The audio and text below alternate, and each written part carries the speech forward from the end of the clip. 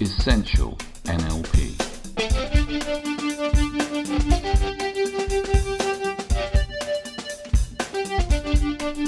Practical skills for a great life.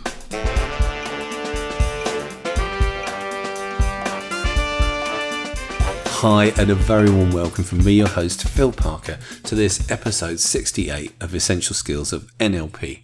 Today I'm going to be looking at 5 pieces of scientific research that really tell us how powerful and important the mind-body connection is. And the reason I want to talk about this is, A, it's really, really important, and B, when you talk about the mind-body connection, very often people kind of go, yeah, that sounds like a kind of crazy, hippie, flaky, woo-woo idea. And they're not right. There's such an immense amount of research into this, and has been done for decades, that they just not read the journals. So I thought I'd present 5 cracking pieces of research which will allow you over the Christmas dinner table, if this is when you're listening to this podcast or at some other point, be able to, with confidence, riposte anybody's accusations that the mind-body connection is all in people's minds. Yeah, it is all in people's minds, but it's the interaction between the mind and body which can be objectively verified and has been for decades by scientists. So let's look at the 5 I've picked out for you. The first is by one of my favourite researchers, a lovely lady called Ellen Langer, who has been working in this field for a long time. She's currently known as the mother of positive psychology because she's been around for a long time in that field as well, and looking at mindfulness since the 80s, doing some research in that. But one of the really nice experiments she did was she took some guys and she said to them, what I'd like you to do is you'd like to go to a monastery for 5 days. And the monastery was decked out like it was their teenage years. When they went back to the monastery, everything was just as it had been when they were teenagers. So the clothes they wore, the foods they ate, the TV shows they showed, the films they showed, the newspapers, everything replicated what it's like to be back in their teenage years. And before they went into the monastery, they did a whole batch of tests, both cognitive and physical tests. And then when they came out afterwards, 5 days later, they did the same tests again. And guess what happens? Well, if you know anything about my work, you already know what happened, which was they showed signs of being younger, more able, more healthy, just by re-immersing themselves back in to all those experiences.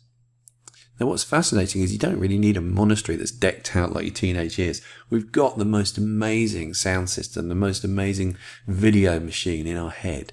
Our mind is able to conjure up all these experiences. So it's really useful to take a few moments every day to take yourself back to some times when you felt really youthful, really full of zest and zing for the world. Doing that will, in fact, really assist your body to be healthy and youthful. So why not? It doesn't cost anything. So that's the first bit of research. If you want to know all the references for this, just go to the philparker.org website, where there's a blog with all the stuff. You can check it out in full details.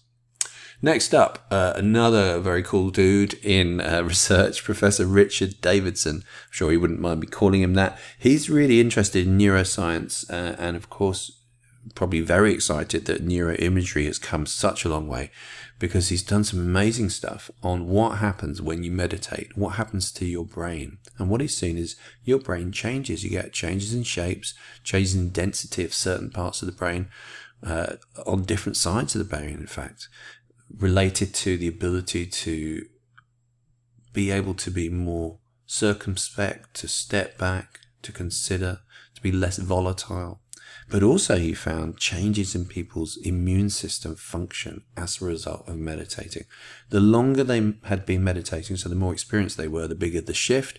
But even for people who just done an 8-week or a 12-week course, you'd still see changes. And again, this is a really nice example of the mind influencing the body. In this case, the body being the brain, changes in the brain, and the body being changes in the immune system. So that's pretty cool. Next up, one of my favourite pieces, a really kind of quirky bit of research by David Phillips of Princeton University. He was really interested in, was there any linkage between astrological star signs and health? Now, in the Chinese astrological ideas, if you're born under a certain sign, then that relates to a certain problem with certain organs. So, for instance, if you're born in the metal year, which is related to lungs, then you're more likely to have lung problems, according to the Chinese philosophy. And he thought, well, it'd be cool to check this out. And what he did is he sampled thousands and thousands of death notices from different parts of society in America. And what he found was in the predominantly American white death rates, there was no relationship between what month they were born, under what star sign they were born. In the Chinese populations, there was an incredible correlation. Much more so if you were a very traditional Chinese family. So if you were westernized, it had less of an effect. But if you were still adhering to the traditional beliefs, the traditional philosophies, you found a really massive correlation that people who were born in the metal sign that was suggestive of lung disorders, more of them would die of lung disorders than of their American or more westernized Chinese counterparts. Now, what this isn't doing is saying star signs are significant in your health. What it's saying is, if you believe star signs are significant in your health, then that will have an effect on your health.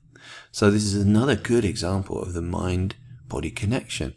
Well, imagine that if you're really immersed in that culture where star signs are really significant to your health and you have to be careful of them and all this kind of stuff, that would just infuse through your everyday, your whole life. It would be part of how you saw the world. And that constant reminder, apparently according to the statistics and the research, has a fundamental effect on what happens to your body. It's pretty amazing, I always think. Next up, Professor Ed Diner, another amazing guy involved in positive psychology. One of my favorite stats, as many of you know, he showed that your levels of happiness, or as he calls it, subjective well-being, you and I know it as happiness, if you have low happiness, then that's as serious a health risk as if you smoke. Cost you roughly 10 years of your life. Again, happiness is how we feel about things, how we think about things, having a direct effect on our physical well-being. The mind-body connection. And finally, a recent study, a really nice one, but it's recent, so it's good to mention. Christina Jayen, I hope I've pronounced her name properly there, found that if you took asthmatics, you gave them some rose scent, but you told them this rose scent always increases asthma, they will start to get an asthma attack when they sniff it. And if you tell them it cures asthma attacks, different group of people, obviously, you can't confuse them. But if you take a second group of people with asthma and say, hey, rose scent really helps to free your airways, then them breathing that in, inhaling it, will reduce their asthma attacks. What's interesting is when you tell people that, most people are not surprised. Most people kind of go, yeah, that doesn't surprise me. And once again, what we're seeing is people already have an understanding that the mind affects the body. So there's 5 really nice, simple bits of research. There's loads more. If you've read my books, you'll find out more about them. But if you want the references, go to philparker.org. So I hope you found that really interesting.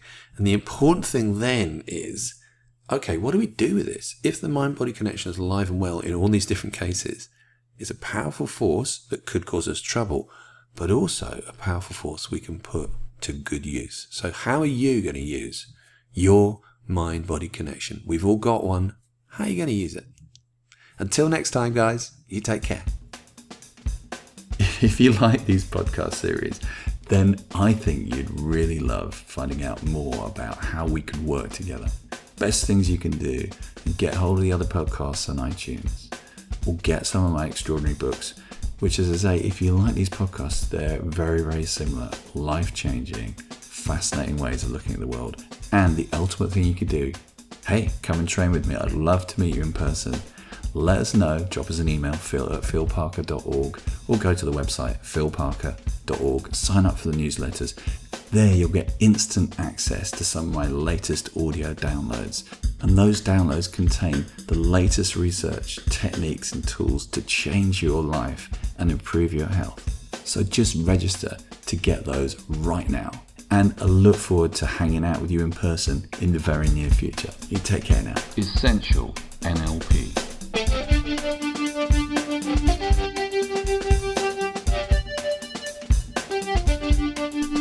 Practical skills for a great life.